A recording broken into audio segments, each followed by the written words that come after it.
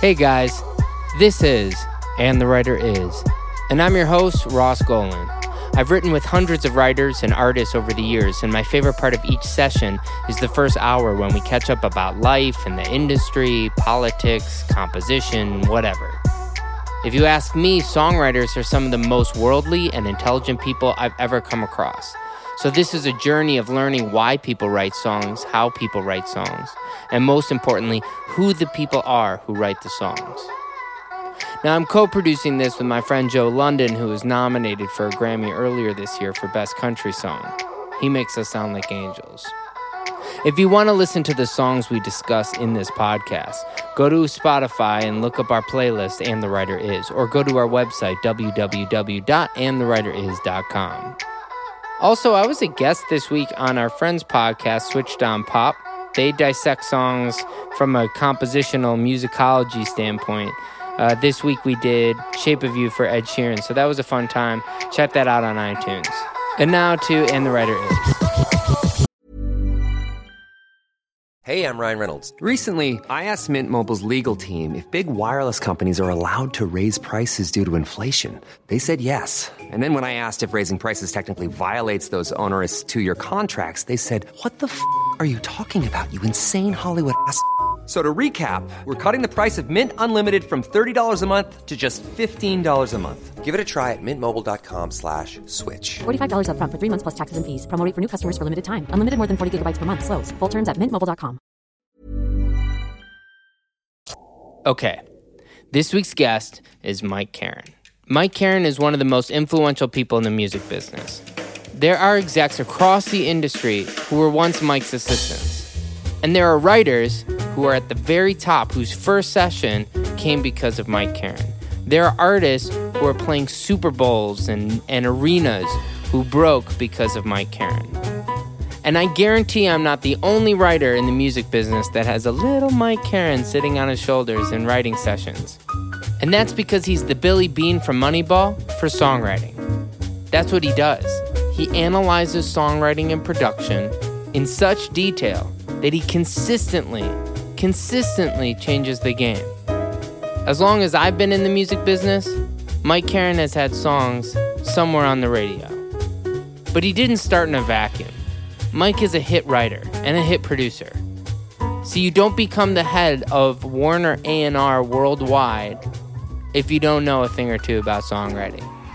So without further ado, here is this week's episode of And the Writer Is.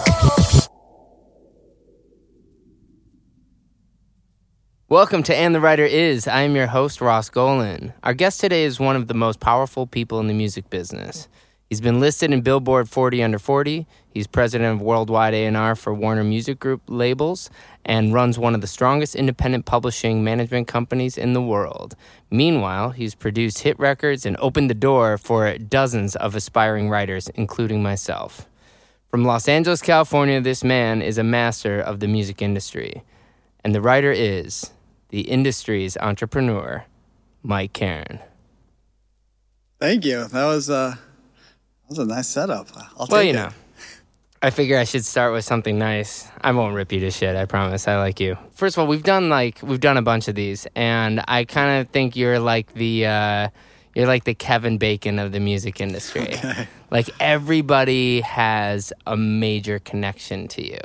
I don't know if you realize. Do you realize that how much you've impacted the beginning of writers' careers? And I don't know. I do. I enjoy being around writers and artists at the beginning of their career. I mean, it's the energy and excitement and passion. Everything is new, and the first, the first placement, the first hit, the first award, the first. I mean, it's just like you feel the energy. You see it in people's eyes, and being around the superstars on the 6th album that are upset because they're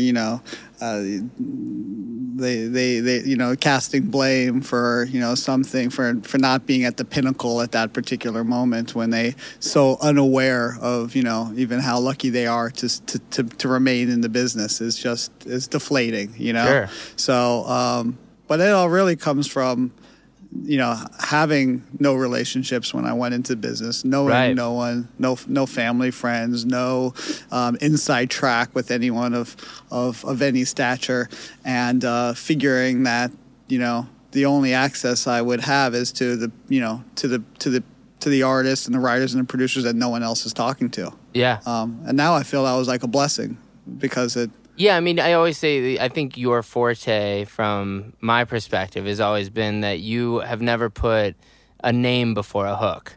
Like you don't care who gives you the hook. You'll just take it if it's a hit. But that's a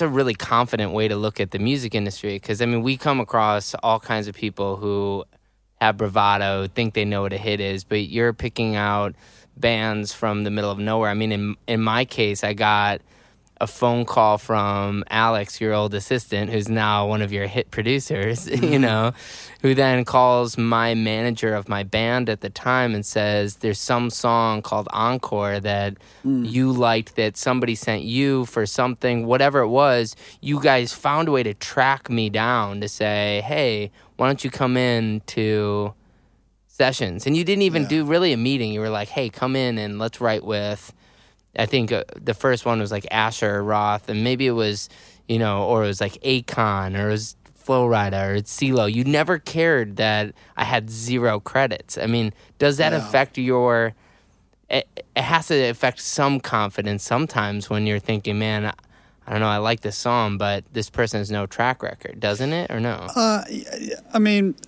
well, you said a few things. First, there's a quote that has been attributed to a lot of different people that I say all the time. Someone even made me a coffee mug on my desk with the quote on it, which is, talking about music is like dancing to architecture. Right. So I try to do as few meetings as possible.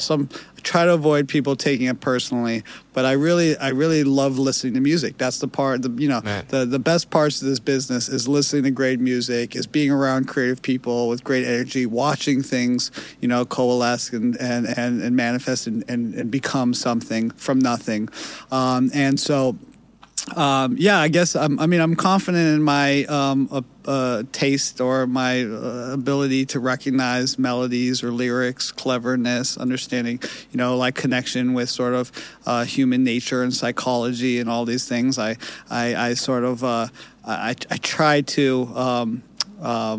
try to describe it and figure out what it is. I've been like reading about Maslow and his like hierarchy of needs and how that relates to song concepts and what connects. Relate to song concepts? Well, I mean, everything's loose because there's no rules in the music business. That's great. One of the best things about the business is that, you can find an artist that, the next great artist any day. Every day you wake up, I'd like check my email. There's all these songs and ideas that are in there that came overnight from Europe or from this late night studio sessions, and any day can be like Christmas Day, and you hear something, you get something incredible that's going to make you a fortune or change your life. And then the same thing, every time you walk into a studio session, some magic could happen. But as far as the hierarchy of needs, if you're thinking theoretically, what a hit is something that usually emotionally connects with the most amount of people, right? So I always use the example of like the I smoke cigarettes as something marginal.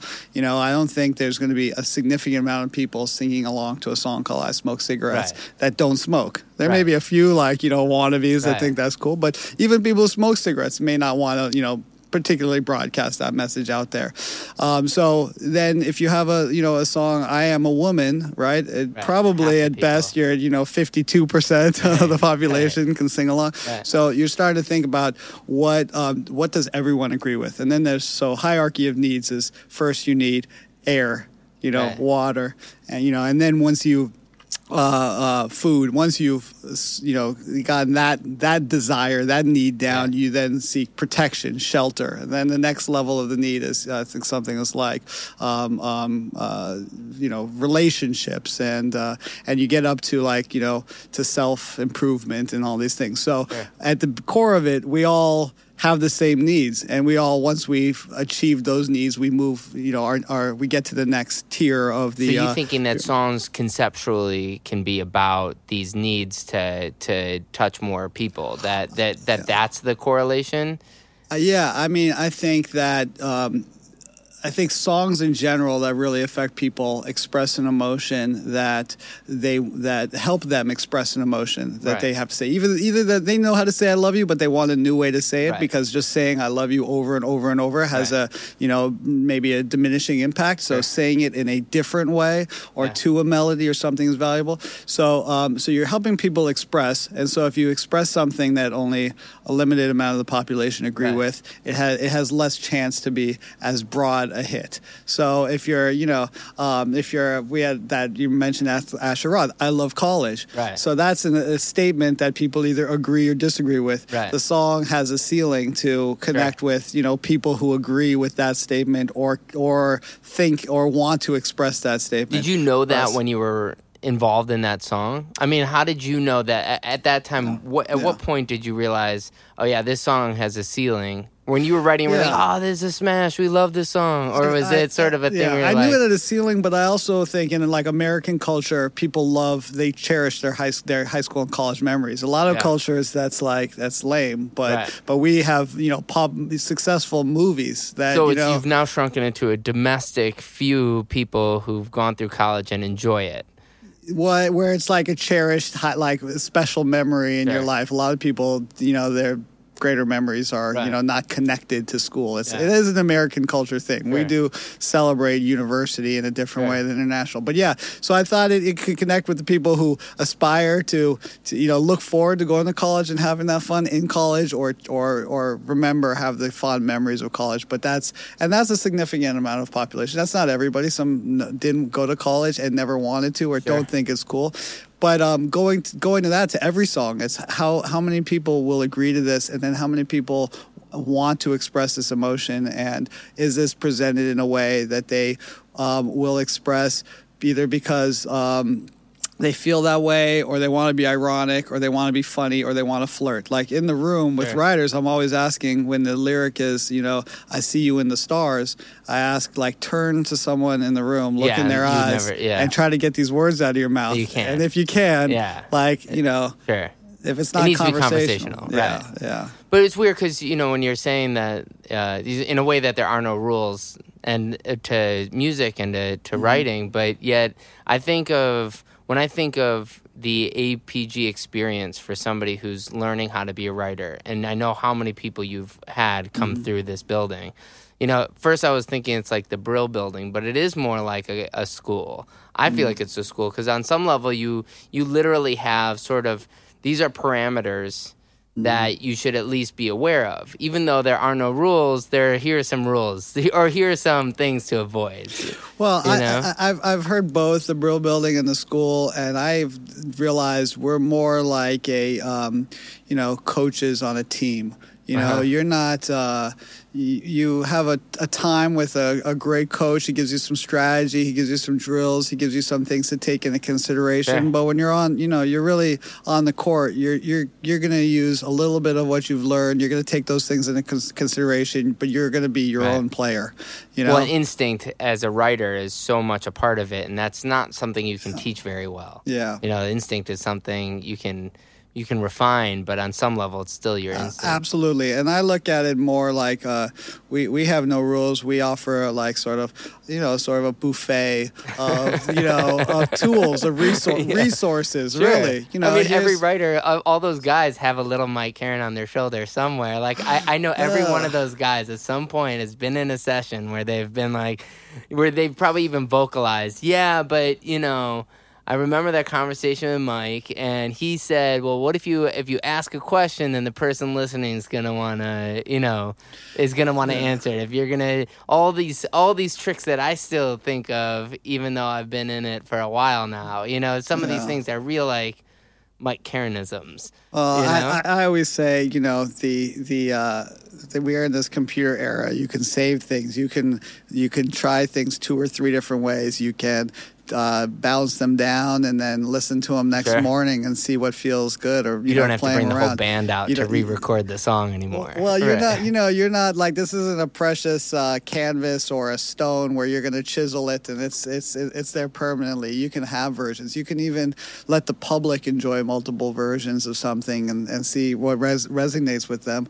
But yeah, I do have those theories that I share, and I say, there is like I finally found the word for it, and now I'm of course gonna forget it, but I think it was called interjection, where a chorus, if you want people to pay attention to a chorus and it to be a summary and it to be a statement and for it to suck people in, then you want to get their attention. Sure. So there is a human nature. How do you stop someone and how do you get them to pay attention? If you drop something and you want them to notice, you say "oops," and everyone turns around to see what happened. Right. If you're on the street and you're trying to get a girl's number, trying to stop them, and especially if you're a construction worker, you're like, you're gonna use one of several, sort of familiar ways to catch someone's attention, So. But so when you were saying, the first thing you said was that your parents weren't in the industry, you had no one who really helped you out in any of this. It was that you had to sort of grind your way into it. Who taught you this stuff? I mean, who are the people who really pulled you from being a kid who, I know you were doing like DJ stuff and obviously some production stuff. So how did you go from being, I'm a producer at home, because at one point you were, and you were that obscure guy, this can't totally be exactly how you imagined your career to turn out. No. Or is it? No, I mean, it's just 1,000 trial and errors. When I was in high school, I didn't really understand. I didn't know about record companies. I was, DJing, and I, started a little radio show in order to be able to have an excuse. I found out that labels give free music to DJs on the radio. So I figured out a way to become a DJ, to call labels to get the free music. And then I saw like a 4-track and how that could, be an advantage for sort of making mixtapes, and then bought an 8-track and started recording my neighbors and friends of friends. And, by the time, halfway through high school, I had, was recording Black Eyed Peas songs. But I mean, who knew they were just some kids from Pali, and then just trial and error. You still keep in touch with them? I mean, obviously there's some career-wise, but do you guys keep in touch as friends? Sort of like, this is crazy what's going on with our lives? I don't know if we have like really had that conversation with Will, but we're in regular contact, and we laugh about things from people. We're still friends with a lot of people from 20 years ago, from back then, and it's such a small world. He had the faux Rari, which was like a yellow, I forgot what it was. It was like it's just this yellow, like 20-year-old sports car that like was all beat up, that he had like a little kit on, and it was a fake, in his mind, it's the fake Ferrari. The faux Rari. In my Rari. It's like, it should be, they should do a remix of that. It was, exactly. Yeah. So high school. So I started doing marketing. I didn't know there was an A&R department that signed and developed acts. I brought them some acts because I felt like some of the acts that we were marketing weren't as good as other artists that were out there that were available. I didn't know that was something you just, you would make a full-time job. And then when we were making records, I just didn't understand things. I didn't understand why you had to spend $1,500. I understand I had a little studio from my high school in my house, in my dorm room or apartment, and I didn't understand why we always went to some big fancy recording studio where I felt like so intimidated, and the clock was ticking and it was burning $200 an hour, and because there's a lot of sessions that you spend 12-14 hours on, and at the end of the session you're in your car riding home knowing that it was a complete waste of time and that you have nothing to show for it. And instead of feeling miserable, I feel like no big deal in a lower pressure situation. So everything was sort of an evolution of, why isn't the business work this way? And the publishing company was a manifestation of, publishers used to call me and say, hey, what record are you working on? Like, who are you using? Who are the writers? Who are the producers? And I'd be like, oh, I found this kid at the Verizon store, and he's really talented. He's doing half this album. And they say, can you introduce me to him? I'd introduce him, and then that person would call me like a few months later saying, hey, thank you for that introducing. That guy wrote me a huge check, right? And then like 6 months after that or a year after that, he'd call me. The same person would call back and say, could you manage me? And I'd say, why? And he'd say, well, I got that big check from the publisher. I appreciate that, but I need someone to do stuff for me.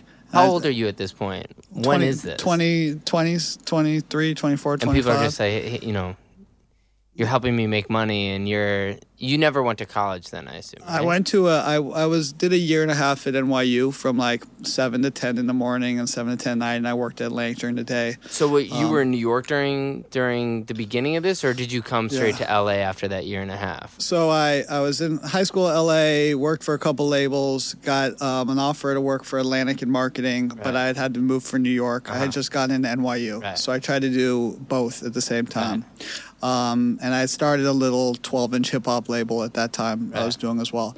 And then about a year and a half into that, I'd sort of burnt out. I had just signed Twista. I got offered a job I had produced a song Your for own company.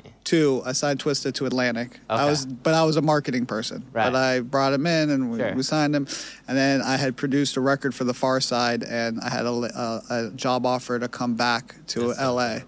And thanks. And so I turned in like a letter of resignation to Atlantic, and they said, oh, if you want to do A&R and move back to LA, there's actually a job available there to do that, and you don't have to leave the company. Who was your boss at that point? That was Craig Kelman, who was my boss for 17 years, believe it or not. But and then I went back and did LA full time, and sort of, Craig was in New York, Atlantic was in New York. I was kind of out here, had to figure it out with these, rappers I was signing at the time and trying to make records. Is that the same? I mean, I guess a lot of them were signed. Trey Songz, T.I., Flo Rida, and Wiz Khalifa, Twista. I mean, all these guys are sort of the same era when you're starting to sign them, or like what? I don't know, like how you go from, a white kid from L.A. and you have the most urban roster of. Well, I would say it was in music for a while. It's crazy. Yeah. Well, when I got into DJing, it was that time of Tribe Called Quest and Leaders of a New School, and a really exciting hip hop time. And then when I was doing marketing, I was sort of noticing these new genres. I went on the road with some acts through the South. I was at the era of Master P, and I went to Atlanta, Louisville, Knoxville, Nashville, Memphis. I saw through Ohio, saw what was happening with rap at the time. And then there was, and what I was figured out with Axe was that there's all these A&Rs in the office. They'd all go to the Viper Room every night, and they would always go to the Rainbow Room, and they were like, they would have 200 different ways to describe like a woman's body. Like it was just, they were the same guys. They all were like all black, but they knew everybody in LA and New York. There was like a social club, and I wasn't in that social club. And I realized, you know what? I'm just going to ignore LA and New York. If there's a show, someone invites me to showcase, I'm not going. I'm just going to focus on the rest of the country. And so Twista was Chicago, Trick Daddy and Trina were Miami. At that point, there hadn't been a successful rapper since Luke, since 2 Live Crew in Miami. So then people didn't look at Miami as a place for rap. So were you flying in those cities, or people are sending you records? I was finding them. I was calling record stores and asking what local records were selling. I was talking to DJs. I was talking to the street team and the marketing contacts, asking people what was happening in the market. I'd go to the market as soon as I heard. But that area was Trick Daddy and Trina. It was Nappy Roots from Kentucky. It was Twista. It was some point it became Trey Songz and T.I. and Young Dro. And that was the first 10 years. And then in that time, there was all those publishing things, people, producers, writers, I kind of discovered and got publishing deals. And then at one point I was turning down all the management because I was like, I'm an A&R person. I'm not a manager. I'm not a super, massager, people person. I'm like, I'm a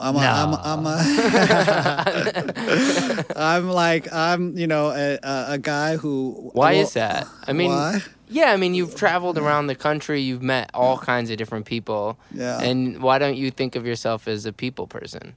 Well, I think they're sort of like what's diametrically what's the word diametrically opposed. Inverse. So somebody who likes to listen to a lot of music and shut themselves in the studio and experiment is not the person who's going to be the social person. Right. So you kind of have to know when you meet someone who's incredible, social, dynamic, they're out every night, that they're also probably not going to get back to you and give you comments on your music and constructive criticism and insights and know every songwriter's talents and be able to pair you with your yin to your yang. It's one of those things that I tell writers, like, you don't want an A&R guy who likes all your songs. You want the A&R guy who, when you send your shitty song, they say, send another, because they're willing to listen through your shitty songs because they'll find it or they believe in you as a writer. Yeah. And, somehow, I don't know when in your schedule you're listening to music, but you manage to at least come back with comments every time someone sends you songs. And even when you're not,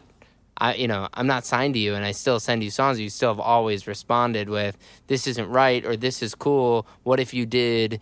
And you listen enough to at least respond, and that's hard to do for anybody. To me, it's essential, because if I don't respond, if I don't give you like some real clarity that I'm paying attention, I'm listening, I'm thinking deeply, I'm not just skimming the surface, then you're not going to keep sending me the music, because it would be a waste of your time. You know? And so I want to make sure that the people I believe are talented know I'm fully engaged. I prioritize. I get back right away. I'm really thinking about it.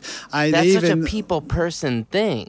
It's so interesting. I mean, maybe that's also because it's in a place where you're on your own listening, and so you're in your zone, and it doesn't have to be a conversation. I mean, I imagine that's probably something that's obviously an advantage if you're focused and in your own world responding to stuff. But that seems like a social interaction.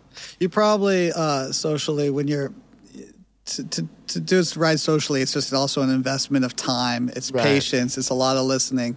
And the other thing, I have this, a lot of opportunity on behalf of all the people I work with, and I want to take advantage of it. So I probably, the social thing, I probably blow things too quickly, to deliver for the people, but maybe not be as present as I should. But it's funny, you mentioned you don't want an A&R person who likes everything. You do, but everybody has that. It's called their mother. Right. So, right. I want to meet the person whose mother hates everything and gives them constructive feedback, and then they don't need me. That's right. Exactly. So you go from, I might be off, but as a sort of sole producer, I Love College is kind of like the last one where you were primarily focused on being a producer, or at least the balance. I feel like somewhere there was this shift between, I'm not going to focus as much time in the studio as a producer, and I'm going to get more into the business side. Is that? Yeah, I mean, producing for me is like, there's this category of things I have that include playing golf, video games, being into certain types of TV shows, on heroin and crack cocaine. Right. Those are like things I never want to try because I know they're addicting, and they're probably, you probably get hooked on one of them. So I would say the closest thing I have to that is actually making tracks by myself, just, or with, a musician, because I'm not a great player, and just, sampling and chopping and doing drugs and just making records from scratch. And I love to do that.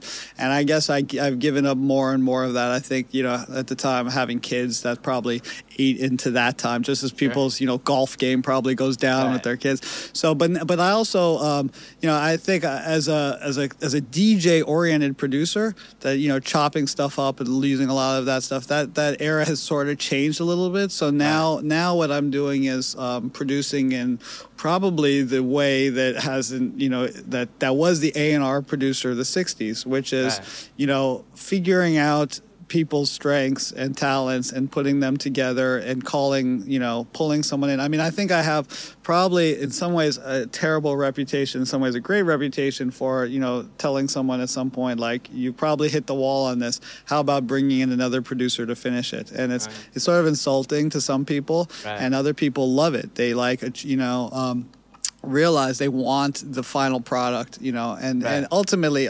the traditional producer is somebody who gets something all the way to the finish line. Right. And sometimes that means recognizing, the players on the team that it needs, that one position is being unfulfilled and needs to come in. But I mean is that just a title change? Is record exec?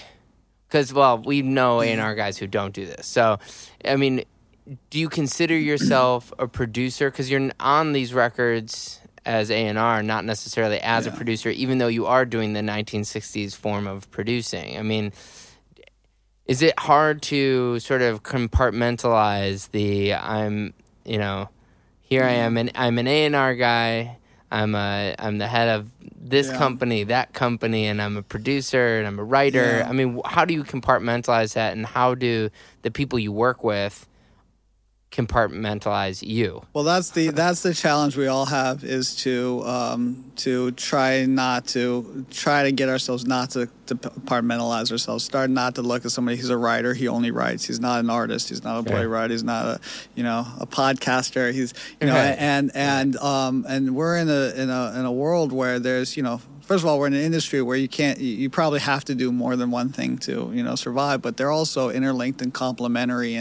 And to be a manager, you have to be a marketer, and you have to be a negotiator, and there's so many roles. So I would just say that, I think my role is to be a utilitarian player. Sometimes it's to find songs, sometimes it's to match talent, sometimes it's to find somebody who can get what's needed done. And I try to get people to have an open mind that, sometimes I'm acting as a publisher and sometimes I'm acting as a, label. And it's, I tried my best to state my intention, and I think I have like a reputation for being direct and honest. Right. So I think when I say like I'm the reason I'd like to do this is for this, and that is, there's no ulterior motive other than what I lay out, which is generally to get just the best product, because ultimately I think that's where it benefits everyone. And what kills me is those records that, like, somebody told me you never want an 11, 6, or 2. Like what do you mean? Well, you want a top 10, a top 5, or a number 1. Right. And so what kills me is, why would a record end at 11 or 6? Like, or even, 3? What stopped it? What was wrong with it? What could have been better? What did we do wrong in the promotion, in the rollout, in the recording, in the artist's career, that the song would get to 3, but it wouldn't get to number 1. What's an example of that? I actually know of a few just from having talked to you guys. Like always the biggest surprise to me is the fact that Wild Ones came out during maybe the best year of singles since I've been a professional songwriter. Yeah. That's Call Me Maybe, Gautier, and Payphone, and We Are Young, and all these great songs were coming out at the same time. Real classic songs in a way. And here's maybe the most classic Flo Rida song, Next to My House, of course. But why does that song not go number 1? That got number 2. Yeah, I have to remember exactly what was number 1. Sometimes it's just, it might have been stuck behind Gautier, and that was just such a unbelievably perfect record in every way. Right. Like I flew to Melbourne from New York, which is a long trip for a day to try to make that happen. And that was. What do you mean? Did you sign him or? Oh, I tried to. Yeah. It was ended up between being us and Republic, and anyways, long story, but that was an experience. But that song was just on within, it was just one of those songs where in 30 seconds you're like, this is the best thing I've heard in years. Right. And then every 30 seconds it gets better and better and better and better. And you're like, there's nothing you could have done to make it better. It has the song evolved. It was exciting. It was interesting. The production was perfect. It made you just want to play it over and over and over again and never get tired of it. Right. I think that's a lot of people make their judgment on a song on first listen, which I think it's almost more important that after 10 listens or 20 listens, you're so excited to hear it again. But yeah, why Wild Ones? Wild Ones isn't a good example because I think it got to number 2 when there was just traffic at 1. Right. It was weird on that album because Good Feeling got to 2, Wild Ones got to 2, and Whistle was the one that got to 1. Yeah, that's kind of surprising. And that, I wouldn't have guessed that. But I remember Good Girls Gone Bad, Cobra Starship. Sure. I have a theory with that one. You wrote on that too, right? Or no? I didn't. I know it's J Cash, and I know it's it was Kara and Gabe, right. and Kevin. Right. Rudolph. Right. We were that was our very, very first little tiny room we had at Paramount Studios, and we were just, it was my gear from home. My fiance had moved in. I got Atlantic to pay a couple grand a month to put a room in. I put a minimum wage engineer, and we just ran round-the-clock sessions, experiments, and Aaron ran that session that got right round. It was his idea to do the interpolation, and we got Cobra Starship that year. But I argued that the post-chorus repeated. If you listen to the song, they repeat the line "Good Girls Gone Bad" like 60 times or something. And I argued that repetition is good, but there's a fine line where you just run the math. After you've heard the song 100 times, you've actually heard that line 6,000 times. Sure. And when you see most of radio research is wacky and unpredictable, and I disagree with a lot of it. But that one was kind of clear. The song, ascended, and it hit this point where they measure burnout. And it just became, and immediately when they got to the top 10, it just burned out and tanked because people were tired. They were pulling their hair out after they had heard the song a certain amount of times. Right. And it was that amount of balance between catchiness and repetitiveness. And it worked on the short end of it being very repetitive. So second time you heard it, you were able to sing along. But are your competitors / contemporaries, thinking of Luke and Max and the people who run their Prescription, MXM, and probably what's going on in the Benny Stargate world and some of these different groups of people, they all have song math. I always talk about song math. Is that a universal truth in songwriting, or do you have your song math? Is that something you can teach? I think it's if you're listening to that song, you're saying this was repetitive too much, and then I hear some of these songs, including one of mine that's doing well right now, and I'm like, that's a really repetitive chorus. It's kind of like, it's sort of a surprise that it's doing. To me, I'm like, that's fantastic. I don't have other songs that I repeat a chorus that much, but I don't know where the burnout rate is. I don't. That's going to be interesting to see. You'll come to your conclusions, and it will affect how you write the next one. But I think the different theories, song math, all that stuff. It's it's like being an artist. You have a straight edge ruler, but you're not going to use that in every painting. You have these tools, and you want to, you're creative. You don't want to write the same thing over or use the same blueprint. There is things that work. You have a film. It's got almost every movie we see has 3 acts, and they have almost the same high concept arc to those acts. You have certain like laws of psychology. I always talk about there's these rules to advertising actually, where it's kids, when you're advertising to kids, you want food to be fun and toys to be serious. And you don't want to put for a film, you want to put a crazy person in a normal world or a normal person in a crazy world, because a normal person in a normal world is boring, and a crazy person in a crazy world is absurd. So you do have these things, but generally you then throw them all out, and it's why I'm a big fan of at least a second idea started every day, because it's you maybe in the first idea, that's where you're sort of following some structure, you feel some sort of pressure, you want to, we call that a Hail Mary. You want it to be a productive. That last hour, you have only enough time. Everyone has to leave at this time, so you just say, okay, we finished this idea. You have 1 hour. First instincts go. Just enjoy it. Have fun. And I can't tell you how many songs we have that have been cut in the last hour. Yeah. So what I try to do, and I don't want to give away too much, but I'll having the studios in the there you go. Having the studios in the office. One of the things I do is I give people I try to stay out of them for a lot of times, give people time to not feel pressure, not have someone over their shoulder. But I try to dip in and see when they've got that first idea to a point where it's an idea and it's down, and then and then push them to the next idea. Because you can when you say that last hour, it could be that last 3 hours. It could be that last hour could be the third idea. When the first idea is like enough where you have it, you can save it, you can revisit it with fresh ears. But I feel like a lot of sessions, they just run on too long, and people just, when you've looped a song forever, you start hearing it in a way. And we have the technology that allows you to, go outside. Like in our new facility, it's in a culturally relevant, populous place, not in a back corner like in Burbank, hidden in some place.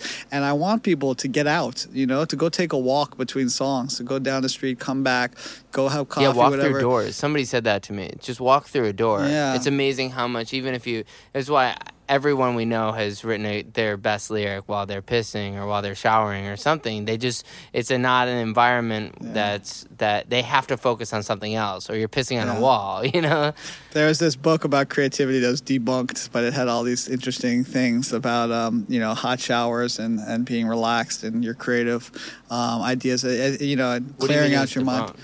Well, the guy used some quotes that he attributed to Bob Dylan that were Bob Dylan says he never said, and so it was sort of like taken off the shelves because it was. But there were a lot of theories about what drugs were like or conducive to writing hits. You look at these eras of soul music versus disco music and the drugs people were doing, and uppers versus downers, all this stuff. But being in the shower. And I noticed, you said being in the shower or pissing, I noticed that the real hits are the ones that just pop into your head while you're doing one of those things. You clear your mind, you're not thinking, and this earworm comes back. You're like, wow, that was a really sticky earworm if I'm not thinking of anything. And it's or the first thing when you wake up in the morning. You just came out of sleep, you wake up, and all of a sudden, you're like, this little melody is stuck in your head. Yeah. You're like, wow, how's that, that thing survived the night's sleep. Hey, I'm Ryan Reynolds. Recently, I asked Mint Mobile's legal team if big wireless companies are allowed to raise prices due to inflation. They said yes. And then when I asked if raising prices technically violates those onerous 2-year contracts, they said, "What the f*** are you talking about, you insane Hollywood ass?" So to recap, we're cutting the price of Mint Unlimited from $30 a month to just $15 a month. Give it a try at mintmobile.com/switch. $45 up front for 3 months plus taxes and fees. Promo rate for new customers for limited time. Unlimited more than 40 gigabytes per month. Slows full terms at mintmobile.com.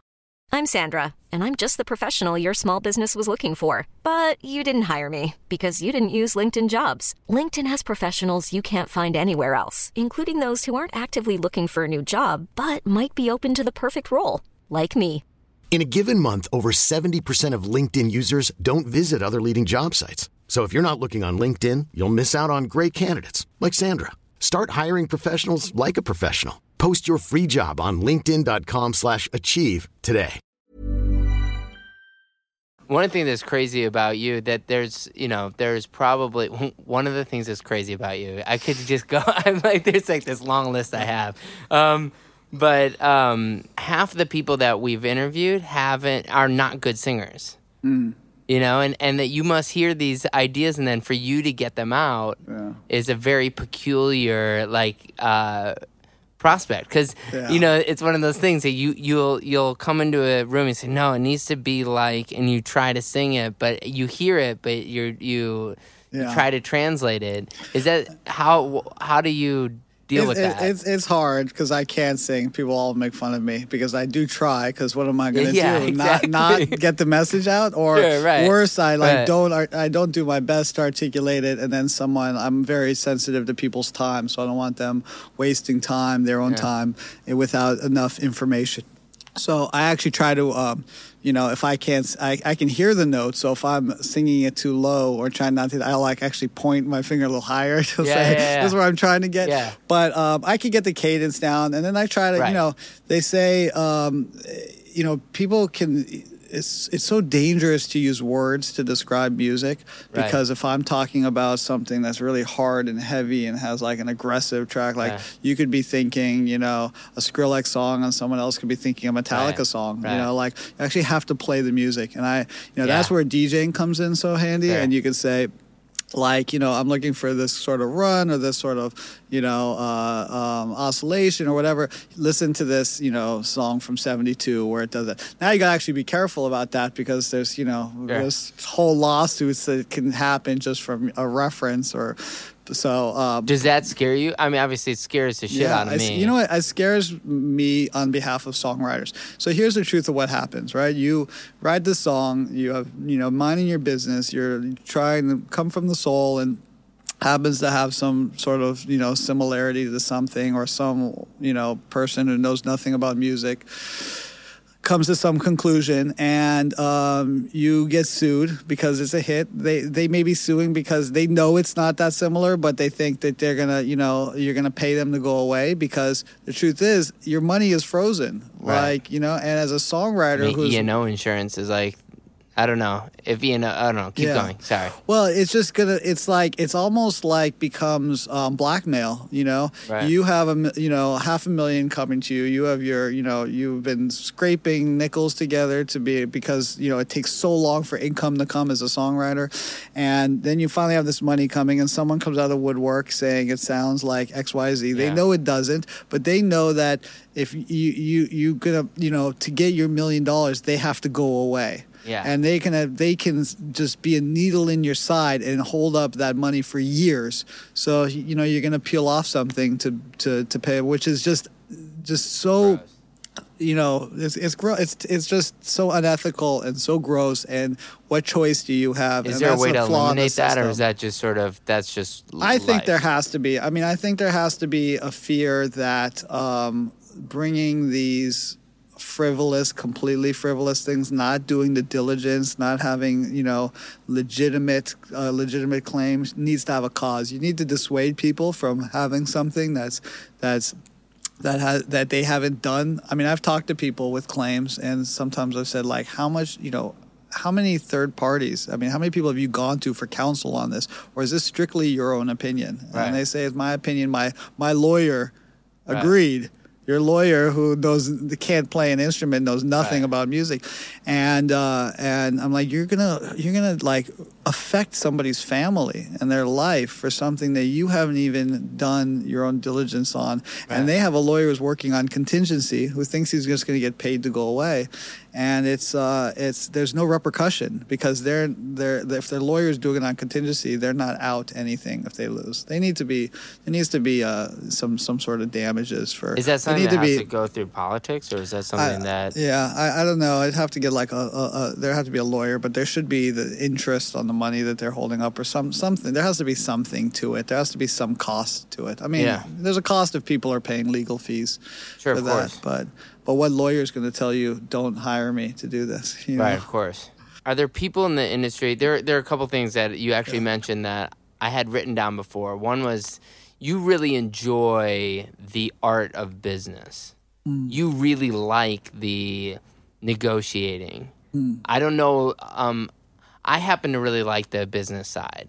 I like dealing with it. I like hearing about it. I like understanding this issue that we're talking about now with insurance or the idea of frivolous lawsuits. But a lot of people who are creative, and if you're as a producer, we know a lot of producers who can barely get out of bed and show up to the studio, let alone read books about how the psychology of business. Where does the desire to be a good negotiator come from? And that seems like a correct analysis of you. Am I wrong? Well, I would say I enjoy being creative, and the thing I learned early in the music business is that you can be pretty creative on the deal making side. I mean, you can really be creative in any type of business, but I think the first publishing deal I did was with first or second was with a writer who had been a successful artist in his past. He wasn't a successful artist at the time, and I made him an offer, and he said, well, considering, my successful artist career, I think, it should be more, offer should be more substantial. And I said, well, we're only talking about working on third-party records, not on your own artist records. And he said, and I said, you know what, maybe I could offer you a publishing deal that excludes your own artist records, but I didn't know that existed at the time. And then as I sort of investigated, I found out, you could do a deal. You can do anything. You could do a deal that's only songs somebody writes on Tuesdays. Right. It could be, and then so all of a sudden the hard unlimited. to keep track of that. Yeah, exactly. unlimited potential for what's out there and how things are structured. And I think it's important to find a recipe for success for someone, for honestly planning out. I mean, I know I always go up against the fact that I know what other people's pitches are to new artists, and I know I cannot pitch a bold-faced lie. And I'm not saying that, other people do that even intentionally. But you meet with an artist in November, a new artist you're interested, and they want to hear that their album's going to be out in the spring and they're going to be on tour in the summer. Yeah, right. That's what they want to hear. They're looking for someone to tell them that. Right. Somebody could tell them that. Is it possible?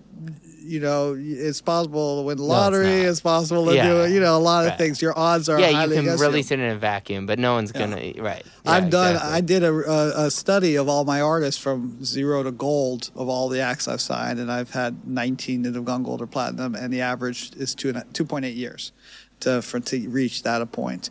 Did you do that math, or did you actually hire someone to? No, I did the math. I looked at it, when I signed them, when their first album went gold. Sometimes it wasn't their first album, sometimes it was a second, and then I averaged it out across a bunch of acts. I think I only averaged out that from the acts that were successful that got there, not including the ones, because then it would be infinity, and then But so. And not saying that they couldn't make a living or had success in less than that time period. Some of them. Well, there's an industry between 0 and gold. Yeah, it's just not the same industry that you're focusing on or aspiring. It's not what people have in mind when they're signing a record deal. Of course.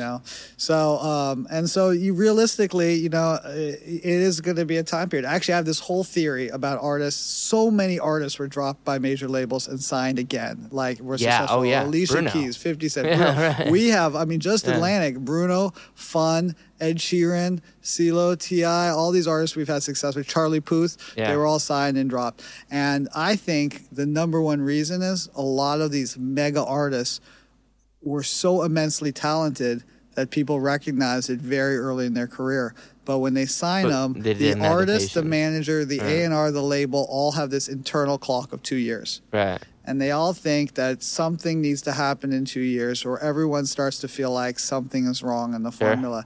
And maybe some of those acts, the real timeline from being signed from raw talent and not actually figured out your sound, your performance, your collaborators, your essential things. Maybe that time period's actually 4 years. And so people are really on this window where they get signed 18 months in, 2 years, they get dropped, and they the second deal on about a year, 2 years, that's that 4 year window. Part of it is because they've run out of money. Either the label spent too much money, or the artist doesn't have enough money, and you as a label are saying, I already paid you. So you're sitting there, and 2 years into it, you're like, either I have to find a way to continue to put money into this. Exactly. So then you face the conundrum where you are then realize you're in this marathon and you may need this money to last for 4 years. And the way you're doling it out seems stingy. But when you know you're in what's best for the artist and what's best for the company, because you need to make it work for that period of time, it's tricky. Well, all right. So one of the things that bothers me as a writer is that songs that haven't been released, they have this infinite lifespan until they get cut. Sure. But in this generation, once a song is released, unless it's sampled, it's rarely cut again. Yeah. And you go back 30 years or 50 years, going back to Bob Dylan, you have some of these songs that are cut by 50 different artists. And that will change. And it'll just take somebody to change it. Somebody will have success with a cover. Somebody will have success, you'll get hot as a writer. All of a sudden, your unreleased songs that people were ignoring, they all like them now. But it's not the unreleased songs. It's the songs. It's the songs that basically got dropped. It's the fact that if I have a song that there are songs that you've liked of mine that an artist has released. The one that I wanted that Rickson cut and put on that appreciate thing. It. Appreciate it. It's Amazing a great example song. of that. That song is a great song that sold very few records, and the song's still great. Well, here's something that we do on the record side and the publishing side that's an industry problem, right? I think Appreciated is an amazing song. We on the version we worked on, we tried a bunch of different productions. That code hasn't been exactly cracked. Right. So the song is a incredible song, massive song, still hasn't been produced. So not only does it need to be covered, but it needs to be covered with a new arrangement or production. And so you need someone who not only understands that everything comes in cycles and there's this great wealth of songs that have been done, but also can hear them and reimagine them. And then here's the trickiest part, right? You then have to get producers that are willing to produce that don't participate in the publishing, which we have to shift. The government has to shift. There has to be a even balance between publishing income and record income, or performance from master income that levels it, that then encourages producers to work on records again, and because that's where the covers are going to come from. And same thing on the other side, though. I still think of the fact that writers don't have control of the masters at all is really, it works from the Grammys down. I always say that every year that the Grammys come out, I put it on social media that every year that the Grammys don't include songwriters in Album of the Year categories is a year they don't understand how albums are made. And this is the wrong era for that kind of thing. And that philosophy of these songwriters have these songs you can have a song cut by all these different artists, which is where that really comes from, is just fictitious now. It's just not really how it works. And we don't own any percentage of we only make money if the song makes money, and without any sort of album cuts out there, we don't get anything. We just don't make any money. There's no middle class for songwriters. If you write hits, you're stoked, and underneath that, you're kind of screwed because these songs have just limited value, and a producer can demand $40,000 for a track. It is tricky. I mean, it's the same. It's not the same in television, but it's becoming that way in film. It's a zero-sum game a lot of the time. There's a lot of people What do you mean? who are... How is it the same? Meaning that, that most films are either hugely successful or they lose a lot of money, and anyone on a participation basis is not seeing a dollar from it, Yeah, but the key grip still gets paid something. So even if the fact that I go into a session and there's if the song gets cut, and if there's an exclusive use of that song for its initial release, then there should be money that's trickled down to the writers of it and not specifically just to the producer.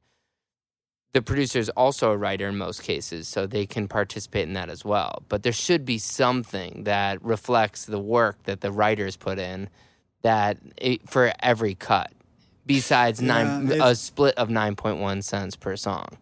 It's definitely tricky. It will be very hard to get to a perfect scenario, but there's also the producer fees, what a producer's role is, what a songwriter's role is. Sometimes the producers are using the songwriters to produce vocals to, that they're more involved in the production than just a writer credit would lead you to believe. I mean, especially when it comes to writing to tracks, which is sort of a dying art in a way. As Savin said to me once, he's like, it's like writing a screenplay to special effects. See, I would sort of disagree with that in the sense that that it's it depends on the sound and style and where the innovation and how the ability to execute as a production and the groove and the feel at the time, because there's the one rule I know is that there's no rules. And sometimes the inspiration is going to come from sitting at a piano, and sometimes that is going to continue to lead to a lot of, middle of the road, mid-tempo things. And there's just something in the brain that is you're just not going to write a drum and bass song on a guitar. And it's it's or some new genre that doesn't even exist as of now, So I would just say there's, you got to remember, it's the Brian Eno, what is it called? Oblique strategies. Sometimes the greatest things just come from doing things differently. Right. Whatever your routine is. I say that to writers all the time. Whatever is your biggest struggle, the thing you try to avoid, you don't want to do, is probably what you need to do the most. It's what's going to round you out. I try really hard on varying rhythms. It's one of the things I've learned a lot in the last couple years is really getting better and better at how I use rhythm as a writer. It's like it's always been, to me, that's always been my Achilles heel. Been a really good melody writer, a good lyric writer, but rhythms are always something that's like an interesting thing. Understanding counter rhythms, understanding syncopation better, and getting into that has really been sort of a useful tool as a writer. Yeah. But do you have a favorite kind of producer, or a favorite kind of writer? I mean, you have so many under your my favorite your kind of umbrella. writer is the one who writes hits. The one. My favorite kind of writer is the one that has the highest bar, and figures out a way to get there. Ed Sheeran and Bruno and Charlie, and just guys who are like they're open-minded but confident, and they don't get high on their own supply. They realize that what great is not, and realize it's not going to come easy. I mean, I remember seeing a lot of writers that I thought were just sort of mythological beings that just coughed out smashes, and everyone that I got a closer look on worked their ass off. Yeah. And when you finally got into it, it did not come easy. It took work. Would you have built any of this differently now that you see how successful APG is? I mean, obviously, I know that we didn't even get into the A&R for Warner Records, which is a massive role. Would you have done any of it differently, or is it sort of? Yeah, here's the greatest thing, the hardest lesson that took the longest that I'll share and everyone will ignore, which is that. And this is it's so hard. You can learn it, you can agree to it, and then putting it into practice is almost impossible. That people evolve, and that just like we were saying, how you got to not label somebody and classify them. It's that you have to continue to have an open mind and revisit them, because where someone is at 17 and at 18 and at 20 and at 22, and where they are before they've, before Lucas has matched with Spielberg, or I mean, but Bernie Taupin found Elton John, or Bruno Mars found Phil Lawrence, Peter Hernandez found Phil Lawrence, however you want to say that. Like the yin and the yang and the chemistry, everything changes. Ryan Lewis and Macklemore, listen to that either before. Of them separate. Well, Macklemore's stuff is out there separate. So it just is something else. And you have to it's so easy to say, I heard that guy, I saw him in the studio, he does this and that's what he is. Right. And here's my description on him, and that's it. A year from now, you have to listen to him and say, he could be totally different, especially in these formative years of people's careers. So it's to see every artist once isn't enough. Every year, say that. Oh my God, it's so hard. It's like you people are as successful as the day you meet them, that you see someone who's homeless and you don't realize that they were rich they could have been rich one day, or somebody who's rich might have been homeless, or just the idea of anybody. I mean, it's so easy to look at them and view them as, I met you being a very successful, record exec. You had this building already, but the idea that there was a time where you were probably sending out songs that weren't very good, is like it was a long time ago. So it's people who met you then. That's what's cool about the the Will.i.am thing. I'm still dealing with that.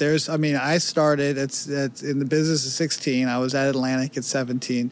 Or I started 15. I was at Atlantic 17, A&R at 19, and I made so many mistakes in the first 10 years. Right. There's definitely people who still hold those against me and assume I'm just still the way I, the things. And half of it was I didn't know. I did things the best way I knew how to get them done at the time. And things happen in your life. You have to reevaluate and have an open mind. That's it. It's a constant open mind all the time. Well, two things. One is you have to put that top 40 that you guys used to always keep above the urinal.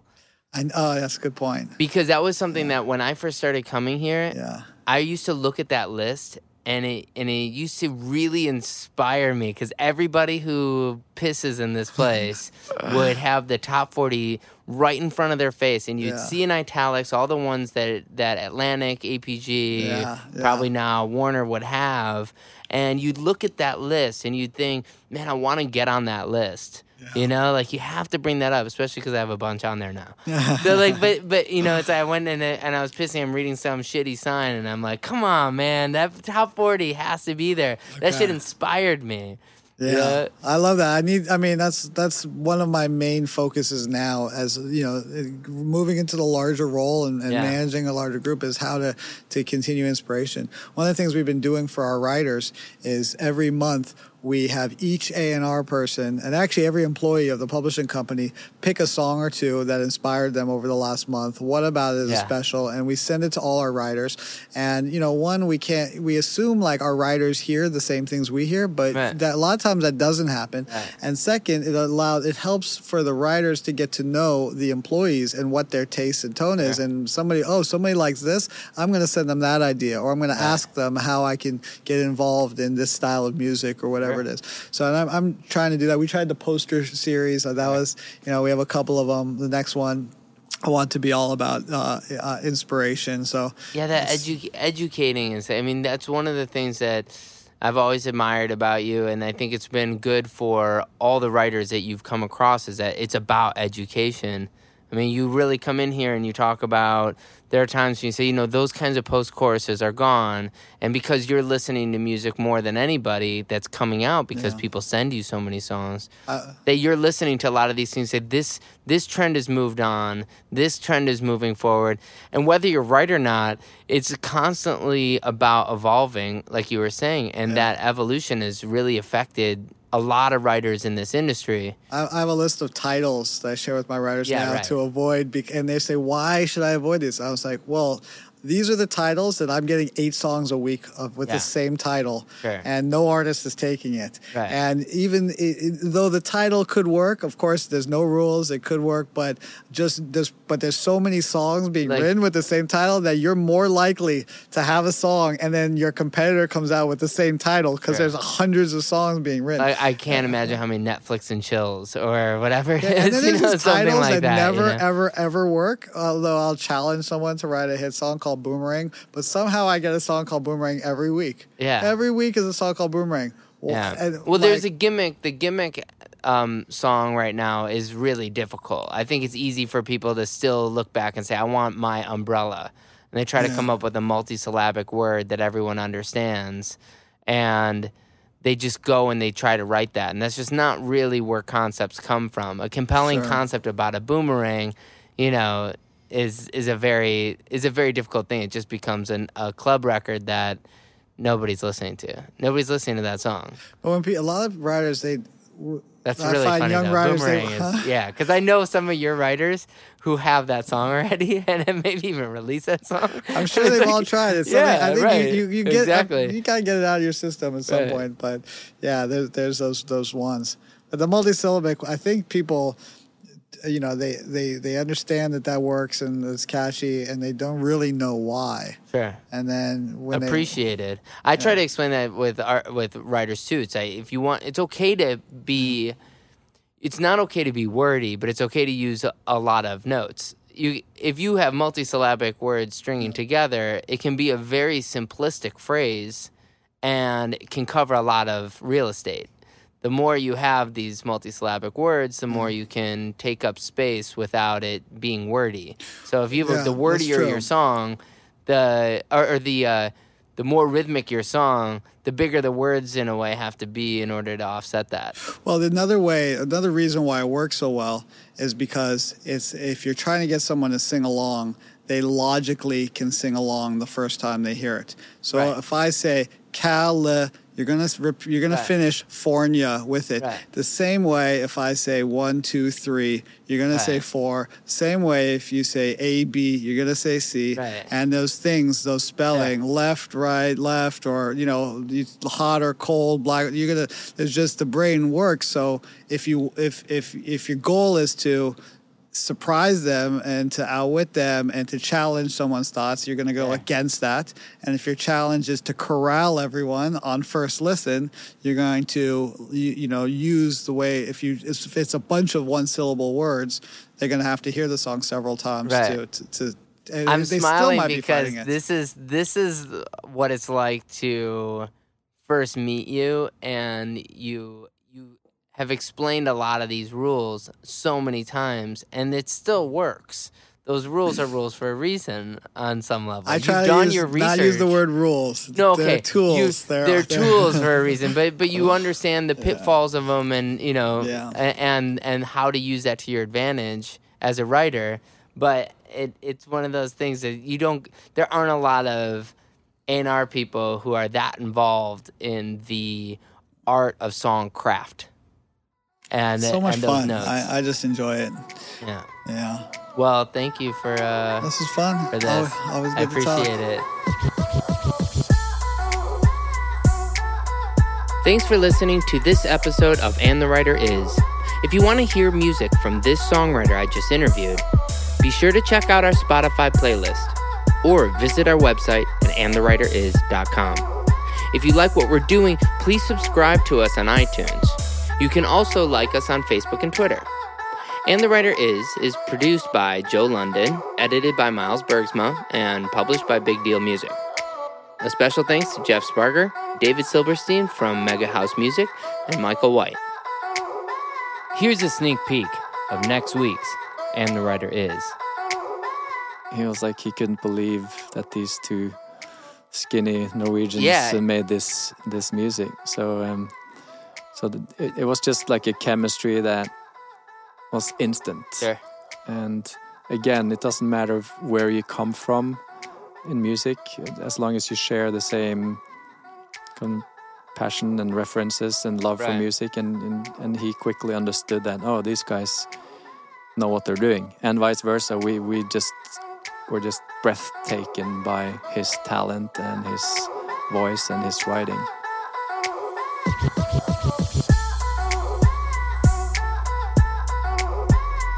Until next time, this is Ross Golan.